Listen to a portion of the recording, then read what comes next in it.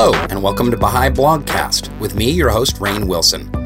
This is where I interview members of the Baha'i faith and other friends from all over the world about their hearts and minds and souls, their spiritual journeys, what they're interested in, and what makes them tick. Enjoy.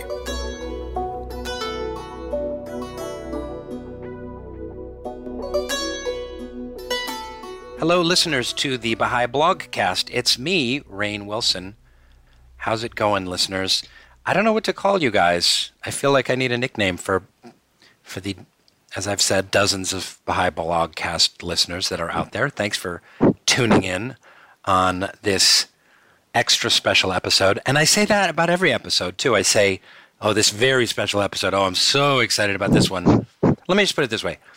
I am equally as excited about this conversation that I'm about to have as I have been with so many great conversations of the past, like Joy DeGruy and Tierney Sutton and Stephen Phelps. So I'm equal excited, and this is equal special podcast. So this is typical. So this is a typical podcast. So welcome to a profoundly typical podcast. And you hear giggling on the other end. You hear my dear friend, incredible musician, scholar, human being, with an incredible head of hair, by the way, Luke Slott, who's Skyping in with me from Dublin. Hi, Luke. Hi, Rainn. Thanks for having me. Great to see you. Your hair is really magnificent. I had hair like that when I was in my 20s, and it's fantastic. Yeah, it's I got good hair on both sides of the family. So. Oh, okay, good. Irish people tend to have really nice hair. Or maybe just messy. I don't know. It's messy, but it's colorful and windswept, and it's like the heather on the hillocks, and it's it's Gaelic and ancient and melodious. It's part of the landscape. It's part of the landscape. Exactly. So, Luke, I'm so excited to talk to you. And for you viewers who don't know, listeners who don't know, Luke is a terrific Baha'i musician, singer, songwriter. I'm mostly familiar with his devotional music that he does based on the writings, soaring, elegant melodies, really haunting, gorgeous stuff. We got to perform together. Well, he performed and I emceed a couple of events and just fell in love with him and his music, and he's a dear person, as you will soon find out. Luke, you're in Dublin. What are you doing in Dublin? I'm in Dublin preparing for the release of my new album, Year of the Nightingale, which I've been working on especially as a kind of tribute to the celebration of the bicentennial of the birth of Baha'u'llah. So it's an exciting time. It's real crunch time now as I'm preparing for the album release. And I'm getting the songs lined up to release one at a time throughout the period of the fast. So it's going to be a special release where I'll release one song every other day throughout the fast. And then at the end of March, the album will be officially released. Oh, that's beautiful. That's fantastic. I look forward to hearing those. But it's all finished, right? It's all been mixed and... It's all tracked, mixed, mastered, done. It's I can't believe it. It's been a really long long project that's been kind of on and off for years. The way it really eventually got finished was through really through the support of friends supporting a Kickstarter campaign to actually really drive the album forward, because I'd been working on the album with a very dear friend, Kelly Snook, who's producing the album and has been working with me on all of the musical arrangements of the songs. And we had worked on it for sort of arranging the songs and doing little bits of work on it here and there for several years. But we were never able to finish it because it was such a big project and we had so much that we wanted to put into the songs. But we didn't have the resources to actually be able to do what we envisioned. Now, how is this project different than your other CDs in the past? You say this is bigger. How in what ways is it bigger? I've listened to the album. It's exquisite and extraordinary, and it definitely has more production and more complexity to it. And your songs have always had a certain kind of acoustic simplicity to them, and this feels more orchestrated, more produced. There's different sounds. Is that what makes it more complicated or more challenging? Both the amount of of detail involved in it, and also the amount of time that was put into refining every sound. So there are a lot more musicians involved in this project than in previous projects. Actually, some of my previous recordings were very stripped down guitar and voice, sometimes a little bit of drum and bass. But this one has, horn sections, string sections, multiple sort of guitar tracking and harmonies. And Kelly has a lot of sort of very kind of unique production methods of layering sounds, layers upon layers upon layers of different sounds that kind of, weave in and out of each other and create a whole kind of soundscape around the words. And so just the whole work of actually orchestrating those sounds, and then through the process of mixing and editing, like refining down those sounds. So really it was a huge amount of time that we put into actually the refinement of the album. And, once the instruments were tracked. And how did that feel, doing a crowd-funded album? This is the first time you've done that? It was the first time I did it. Yeah, it took me a long time to kind of, build up the courage to do it. The idea of sitting down in front of a camera and asking people for money for a project just terrified me. Mm-hmm. And for many years, I'd seen other friends do it, and I just thought, no, I could never do that. I wouldn't have the guts to do that. But just through, conversations with friends. Now, you met your goal. What was your original goal? The original goal was $25,000. In what? And how much time did you give yourself to raise it? A month. So it was whole month of September. And then how quickly did you raise it? It was 23 hours was the goal was reached. So it was. That's amazing. That's amazing. You gave yourself 30 days and you got it in one day. It was that was a key moment in my life, because it was just more than the numbers. It was the feeling of support that came in. For several years I've been traveling around to visit different communities and to play at different sort of firesides and devotionals and things like that. I just met people in different parts of the world over the years. And then on that day, the support that came in, it was just staggering. I was jittery for days. I couldn't believe what had happened. So then you were able to up the budget for the production and whatnot. Yeah. So our original idea was to record and release this album in 2017, kind of in honor of the bicentennial. And we also we had a kind of a vague idea that, well, if things go well and we manage to do this, maybe we could also think about doing a second album in 2019 for the bicentennial of the birth of the Bab. But when we reached the goal for the Kickstarter, we just thought, well, why don't we just try and raise the funds for the second album right now?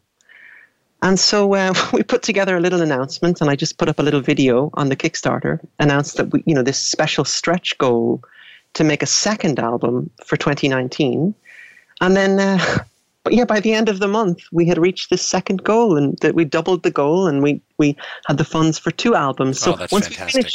Once we finish this first album, we need to get cracking on the second album. And everyone who supported the Kickstarter is going to receive the second album as well automatically in 2019. That's wonderful. What a great story. But I imagine it's some pressure too. You feel a responsibility to all those donors. Oh yeah. Yeah. We got our work cut out for us. Great. Well, I know I donated and I got a free Skype session with Luke Slott. And I'm taking that free Skype session. You wrote me and you're like, hey, Rain, you want to have a free Skype session? I was like, yes, and I want to interview you for the Skype session. So I'm just using you for my own nefarious projects. Rain, thank you for your support. But let's go back to the very beginning. So how did you hear about the Baha'i Faith? How did you become a Baha'i? I first heard about the Baha'i Faith from my brother, Mike. It was a little bit unusual because I grew up in Dublin. My family was a little bit unusual because we had a very non-religious upbringing. Most of my friends growing up in the 80s were, either Catholic or Protestant, went to church on Sundays. Whereas my parents came from a mix of Jewish and Catholic backgrounds, but they neither of them were practicing. And my brother and I weren't raised with any religious practice at all, or any kind of faith community or anything. But when my brother went off to Scotland to go to college, he went to study music technology. he's a music producer himself, and he went to study music technology in Glasgow. And while he was there, he met some Baha'is, and he began to study the Baha'i faith. And we were all quite surprised when he called home one day and said that he wanted to be a Baha'i. He had found this faith that he loved, and he had been looking into it. And actually, the only person in the family who knew what the Baha'i faith was our mother, who years before had actually gone on a Mediterranean cruise to Israel and had actually visited the Baha'i World Center in Haifa, kind of as a tourist, and had, this was long before the terraces were complete, or any of the, the way it is now. It didn't look like that. Probably back in the 70s, before we were born. She had gone there, and she remembered a few Baha'i principles that she had picked up while she was visiting the World Center. And so she said, "Oh yes, I remember this. This is fine," and because that was quite reassuring, because she was like, "It's legit." She legitimized. Yeah, it. well, but we grew up.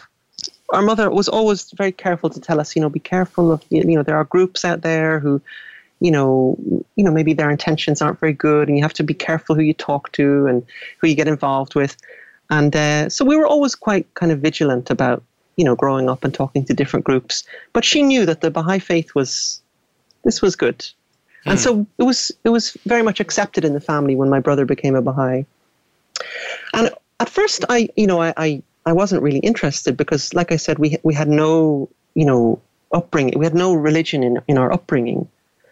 And so I wasn't really interested at first, but little by little I began to, I would have conversations with my brother. I would visit him in Glasgow, and I started to meet some of his new Baha'i friends, his odd new Baha'i friends that I actually felt really drawn to and liked being around.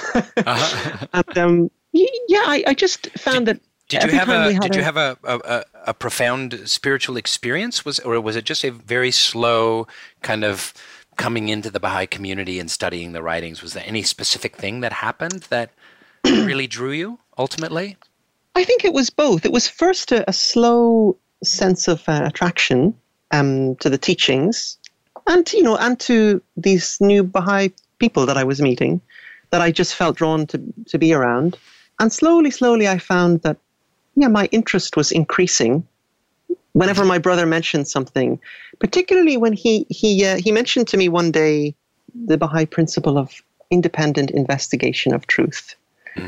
And this really struck me, because growing up I had such little understanding of religion that I think I had a lot of I think I had a lot of prejudices about religion, but I just didn't want to be involved with it, didn't want to know about it. Sure. And didn't want anything to do with it.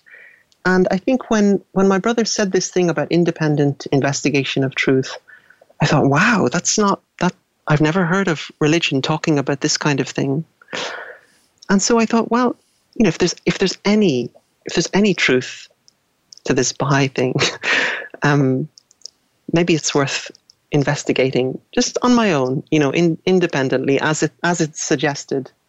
And so I picked up a few Baha'i books, and I looked up the Baha'i Center back home in Dublin, and got some information. And there I got involved in a Ruhi book. So there was some friends at the Baha'i Center there who, basically, I knocked on the door asking for information, and they said, "Oh, well, there's a course happening if you'd like to learn more about the faith."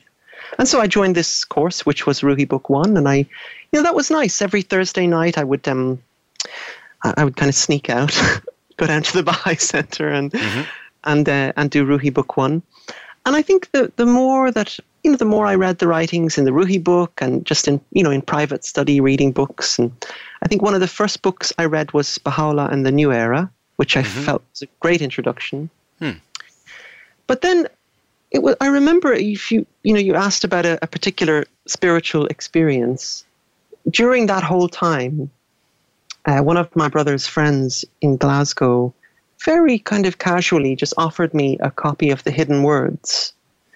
And this was really my first book of Baha'i writings, like an actual direct book. And so I took this home, and I remember just sitting down and reading through the whole thing one evening and having no idea what it was talking about. Sure. But feeling like I couldn't put it down. And there was something that I just felt, there was reading that book, I just felt like a kind of presence that I had never felt before and never, I didn't, I had no, it was something so unfamiliar, but something so comforting that I wanted more of it, whatever it was. And there was a particular verse in the Hidden Words that kept coming back to me, which is one of the early ones. It goes, "O Son of Being, thy paradise is my love, thy heavenly home reunion with me. Enter therein and tarry not. This is that which hath been destined for thee in our kingdom above and our exalted dominion." This verse it just swam around in my head for several weeks. And almost like song lyrics. Yeah. Yeah. After some time, I kind of couldn't resist anymore. And I was thinking, what am I tarrying for? I love this. I need this. I need to step into this. And so you decided to tarry not. Yeah.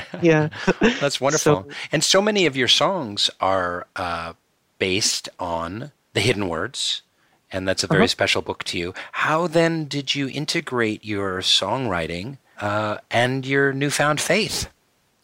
So that was something of it was a strange challenge I was faced with in how to find some kind of harmony between my songwriting and the work that I was doing as a musician. What kind of work were you doing as a musician before you became a Baha'i? And how did becoming a Baha'i change that? Well, mostly songwriting. I had been in a band throughout my teens and early 20s. I was in a band. Just coming out of school, we had got a deal. We'd signed a deal, and we were basically, straight out of high school. We were full-time in the band, touring around Ireland and the UK. And we had released a couple of singles. And we were actually in the middle of recording an album. And about halfway through the album, we got dropped.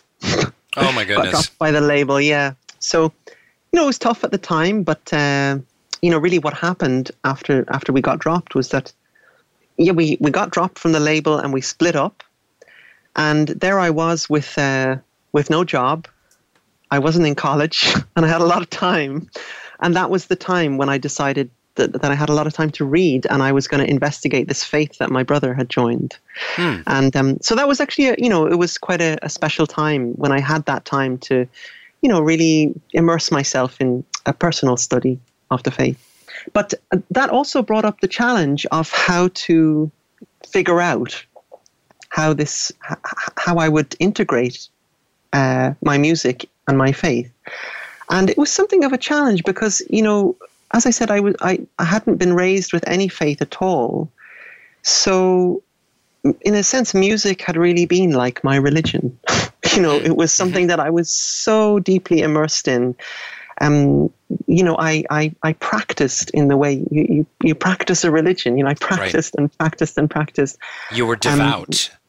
Very, very much so. I think about the word devout and the word coming from devotion and devoted. And I can relate to that a lot because when I left the faith after I was raised a Baha'i youth for a long time in New York City, I really saw that my religious fervor just moved to making art and making theater and acting. And we really believed that we could change the world with acting. And I had I was evangelical theater artist about, breaking down walls and bringing people together in new and exciting ways through performance. And I see that the Baha'i spirit really just shifted in a way for me to art in my 20s and early 30s. So I really relate to that.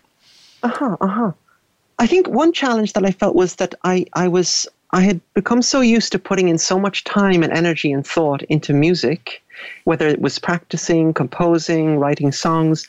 But then, of course, when I joined the faith, I realized there was all these other things that required, some of my time and energy, and that I wanted to do them. But, I also wanted to continue making music, and that also required a lot of time and energy. And so finding how to do both was tricky for me for a while. And I remember my brother. He early on, I told him about this challenge, and he said to me, try not to think of them as two separate things. Try to think of them as one thing, as that, this tree of music that you're growing, this is Baha'u'llah's tree of music, and you're tending to that, I think that's such a beautiful, sorry I keep jumping in here, but that's such a beautiful way of looking at it, because ultimately it is all part of the same spiritual journey.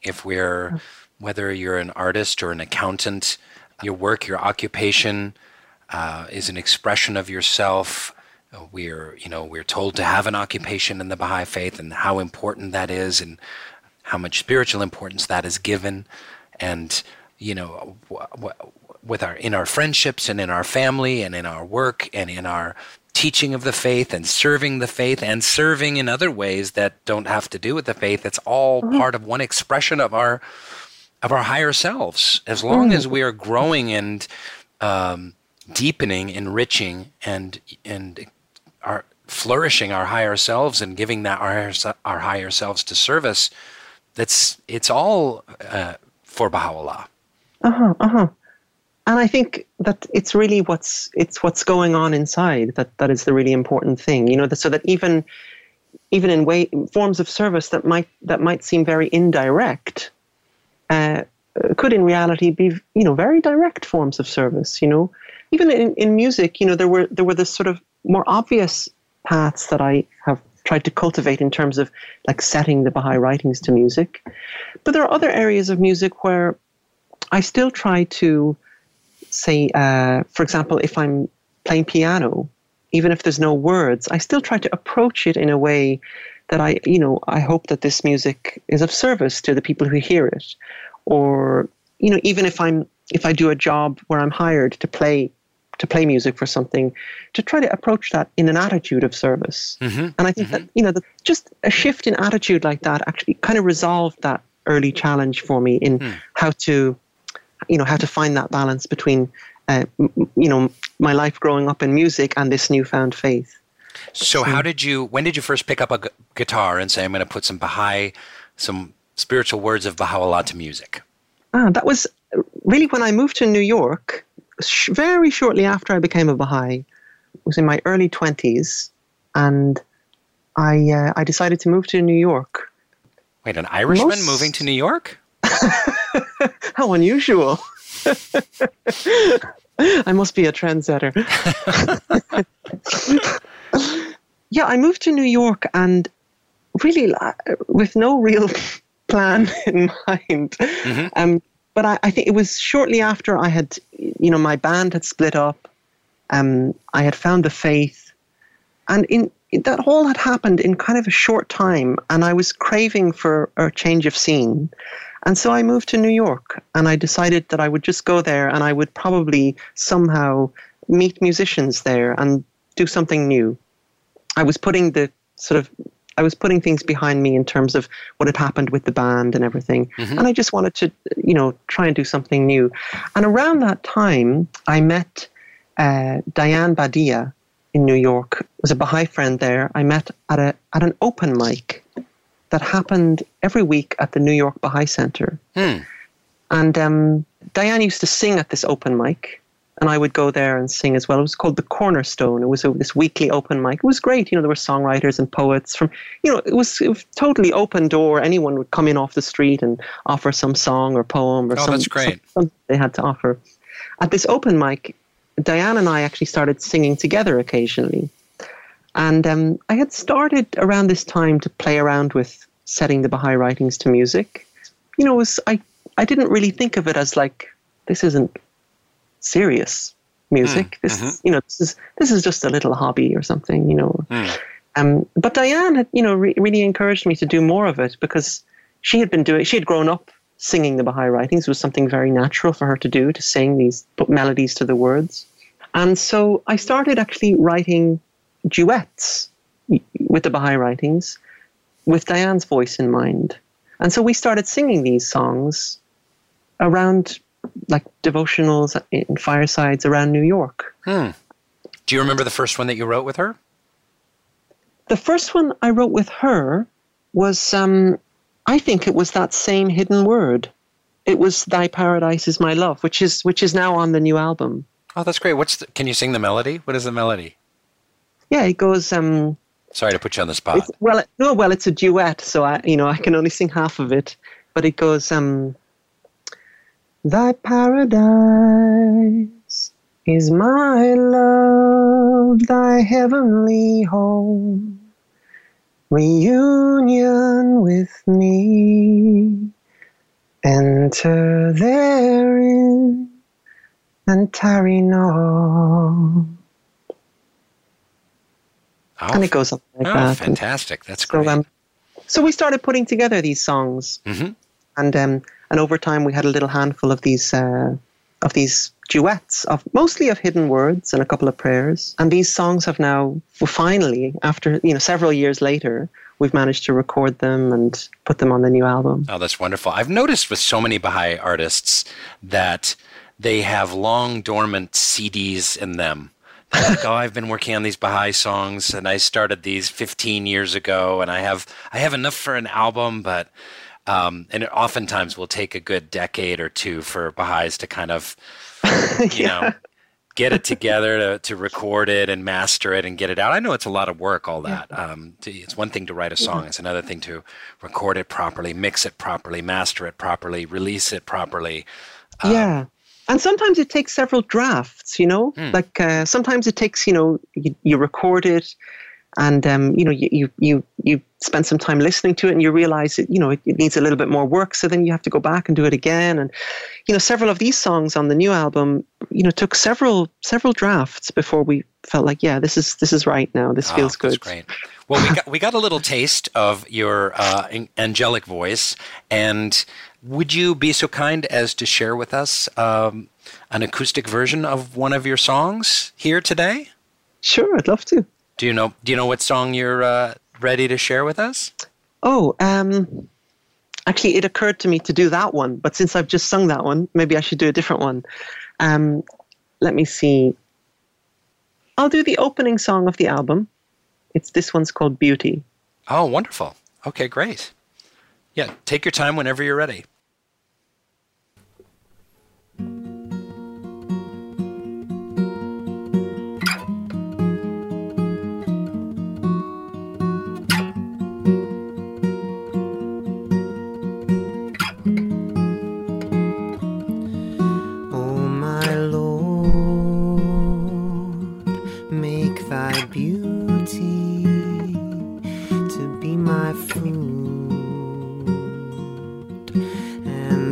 Presence my drink, and thy pleasure my hope, and praise of thee my action, and remembrance of thee my companion, and the power of thy sovereignty my succorer, thy habitation my home, and my dwelling place, the seat thou hast sanctified from the limitations imposed upon them who are shut out as by a veil from thee, upon them who are shut out as by a veil from thee, upon them who are shut out as by a veil from thee, upon them who are shut out as by a veil from thee.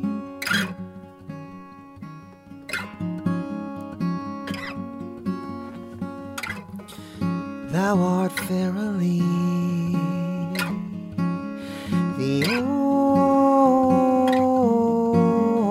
Almighty, the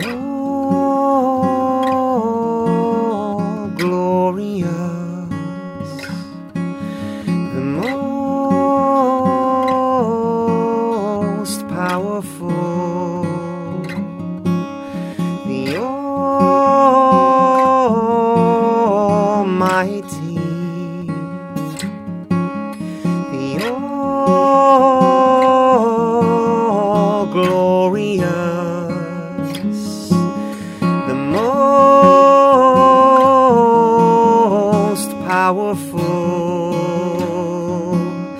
the Almighty,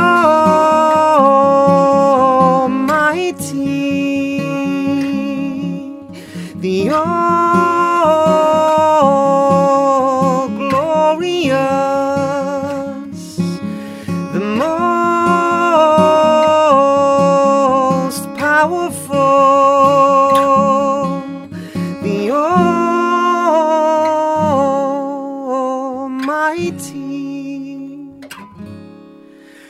the all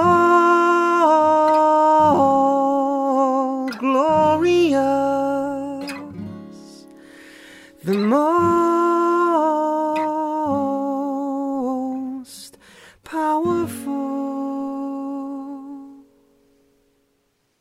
Oh, wow. That was amazing. Thank you so much, Luke. Just gorgeous. Thank you so much. Thanks, Rain. Let's continue the conversations. You, on your albums, you use the paintings of Shireen Sabah on your album covers, and you commissioned her to do the new album cover as well. Can you tell us about? I love her drawings, and they're so evocative, and they suit your music so well. Can you tell me about this collaboration? Yeah, it's I love Shireen's work. I've funnily enough, we've never actually met. Oh my goodness! Yeah, but I've loved her work for years, and several years ago, I wrote to her, and I was preparing my first CD of devotional songs with the Baha'i Writings. It was Create in Me a Pure Heart. It was very simple, just guitar and voice. It was 4 songs. Actually, one of the songs was voice only, so it was a very simple, stripped down record. And while I was working on this, I wrote to Shireen. I had seen her work in different people's homes that I'd visited, and I just really fell in love with it immediately.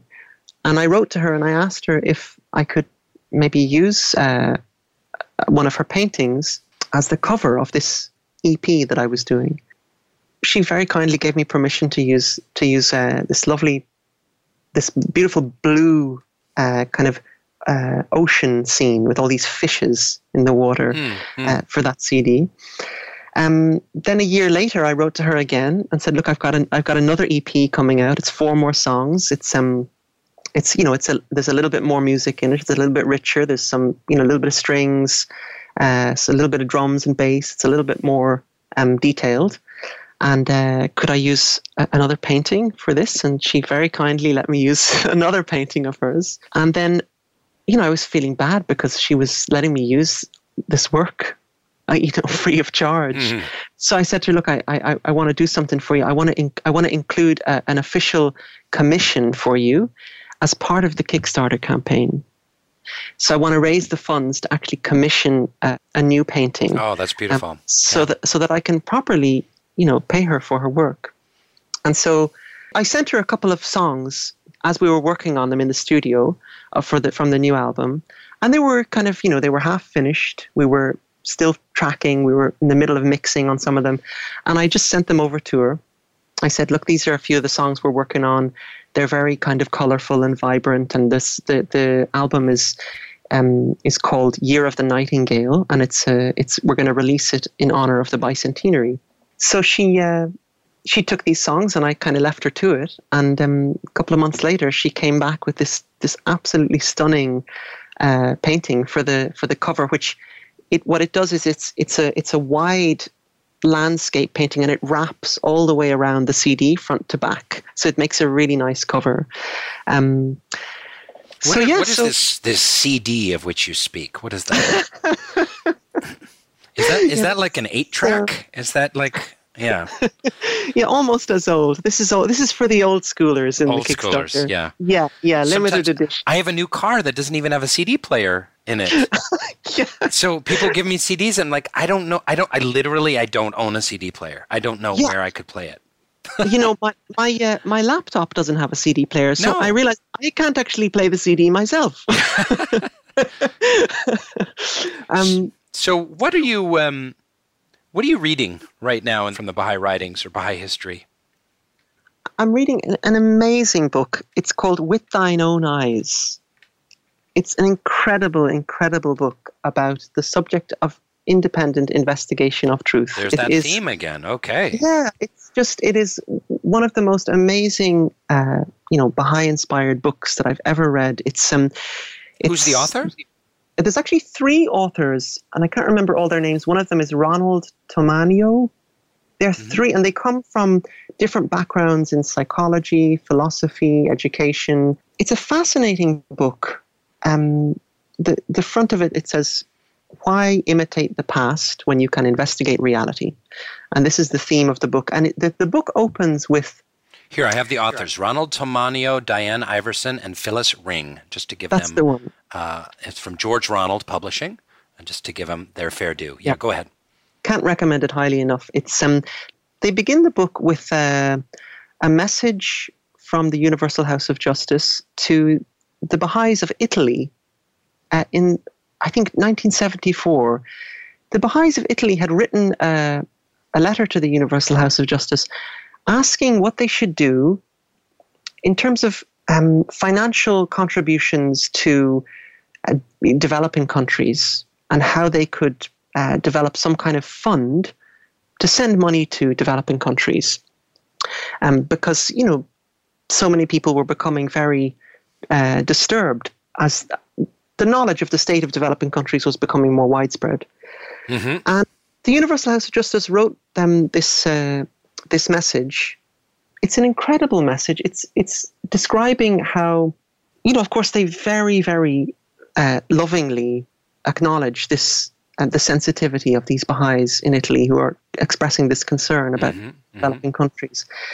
And they say that there are agencies and organizations in the world working on these issues, material, financial issues, which the Baha'i community, really whatever the Baha'i community could offer in this way, it would only be a drop in the ocean compared to what these agencies and organizations can offer in terms of like material assistance and financial assistance. And the House of Justice directs the attention of these Baha'is to really focusing on the spiritual remedy that's needed for the very problems that they're talking about.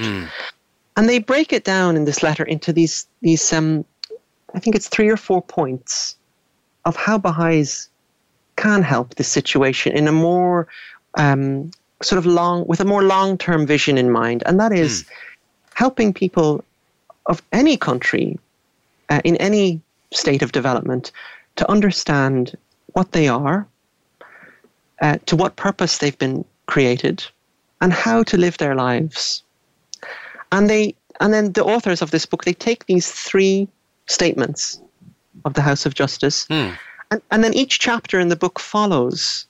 So it's like a commentary on each of these statements in the letter, kind of breaking down how people can learn who they are, what they are, how they can learn to what purpose they've been created, and how they can learn how to live their lives. And with a much sort of longer term vision in mind, they state that this is really the work of the Baha'is. And one of the things they write in the letter is the importance of focusing our attention on building the good rather than fighting the evil. And how really, there is so much effort in the world is put into fighting evil, and it's with the most noble intentions. Sure. But often, with that effort to fight evil, sometimes there isn't a clear vision of what to build afterwards. And so it's much easier to protest something that you perceive as negative than it is to be involved in the long, slow, difficult, consultative process of building something beautiful and noble and good that makes the world a better place. Exactly. And I think that effort in fighting evil, it comes from a desire for justice. People see injustice, and they want to fight that. They want to change that into justice. So it is noble, but I think that, as Baha'is, I think we're very lucky that we have a clear vision of something we can build that can be beneficial and constructive. And really, if we put our energy into that, what the House of Justice says in this message is that if we focus on building the good, as hard as that may be, the evils in the world will, slowly collapse in on themselves, and our energy will have been put into building something good for the future. Wow, that's beautiful. I'm going to definitely order that book. That sounds great. It's a great book.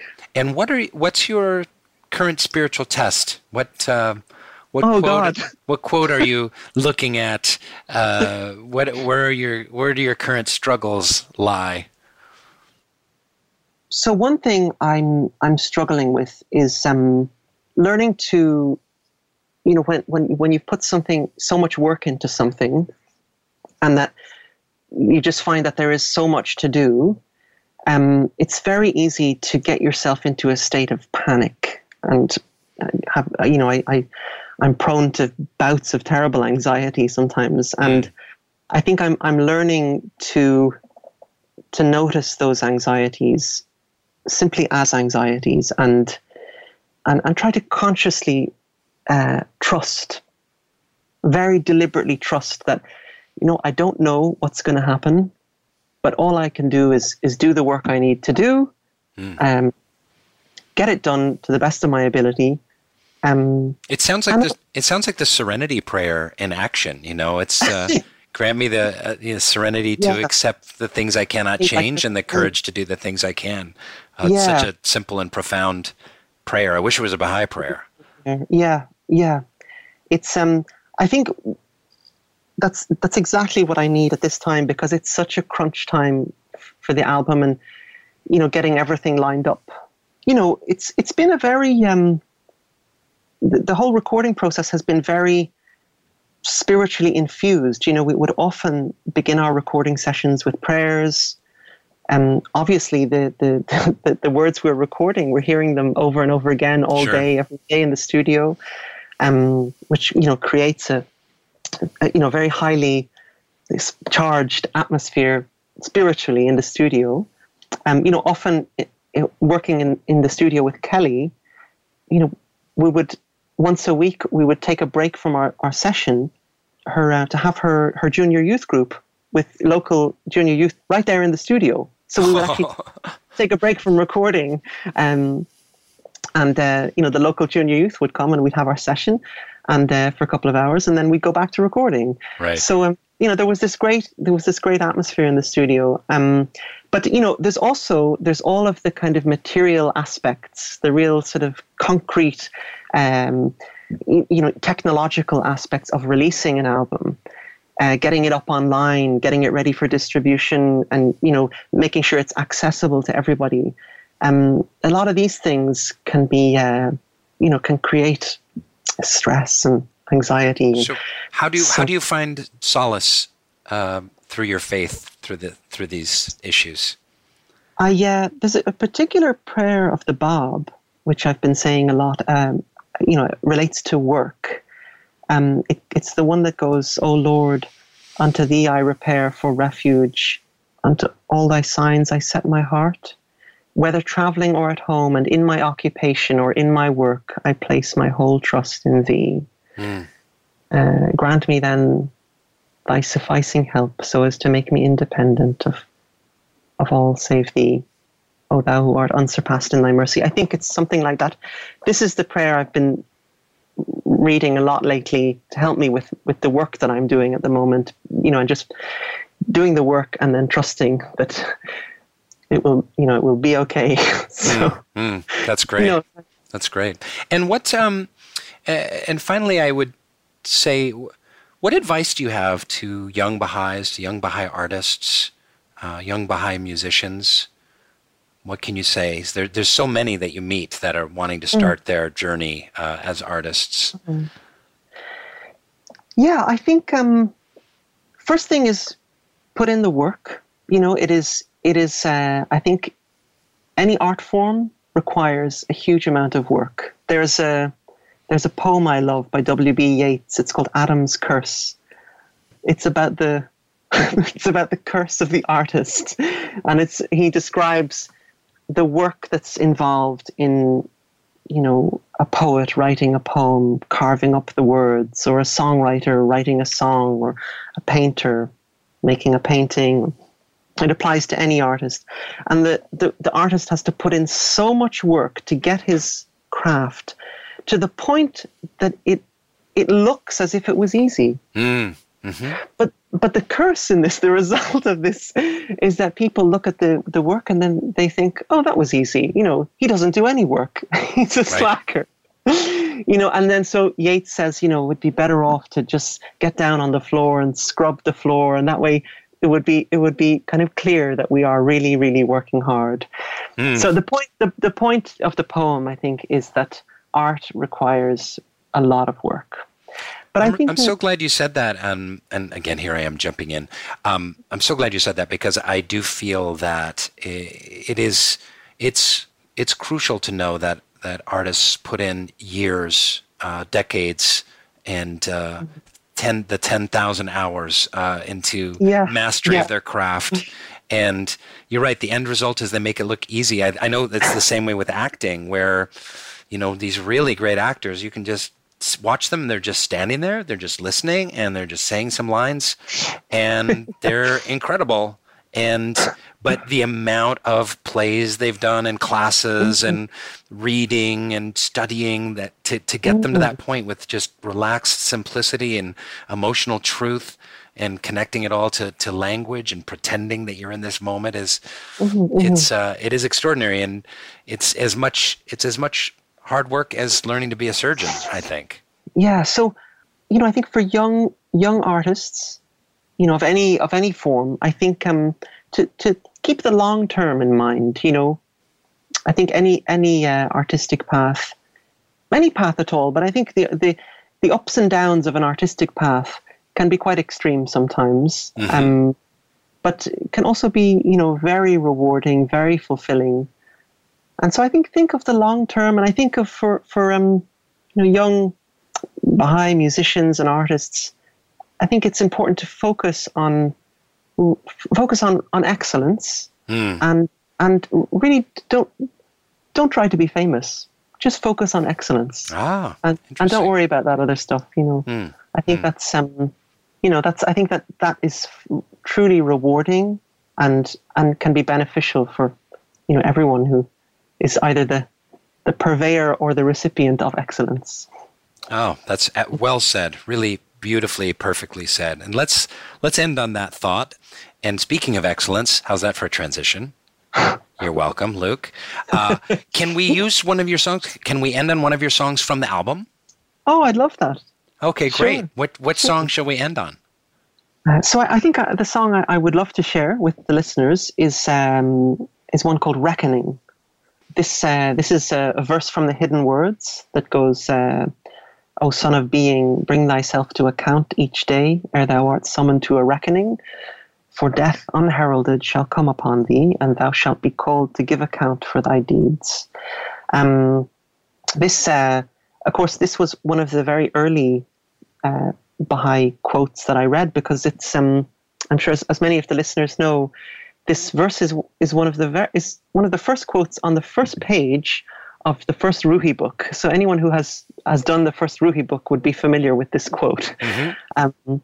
So what Kelly and I tried to do in the studio with this one was we tried to really try and create a kind of a sense of urgency and intensity and time, kind of time passing with a sense of urgency around the words.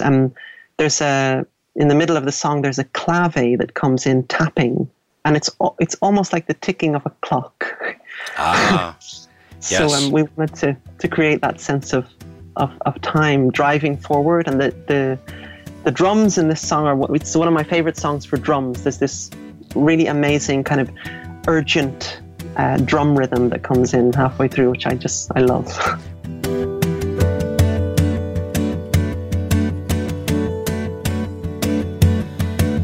Bring thyself to account. Bring thyself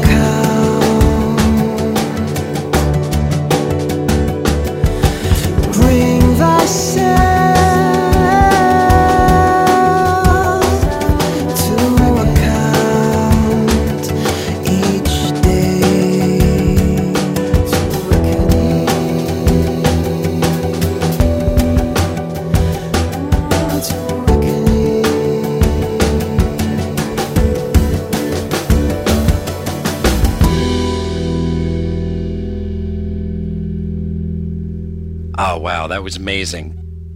Well, I'm so glad you put some urgency to it because it's such an important quote, and it's in all the religious faiths. I mean, the Christians believe that, and the Muslims believe it.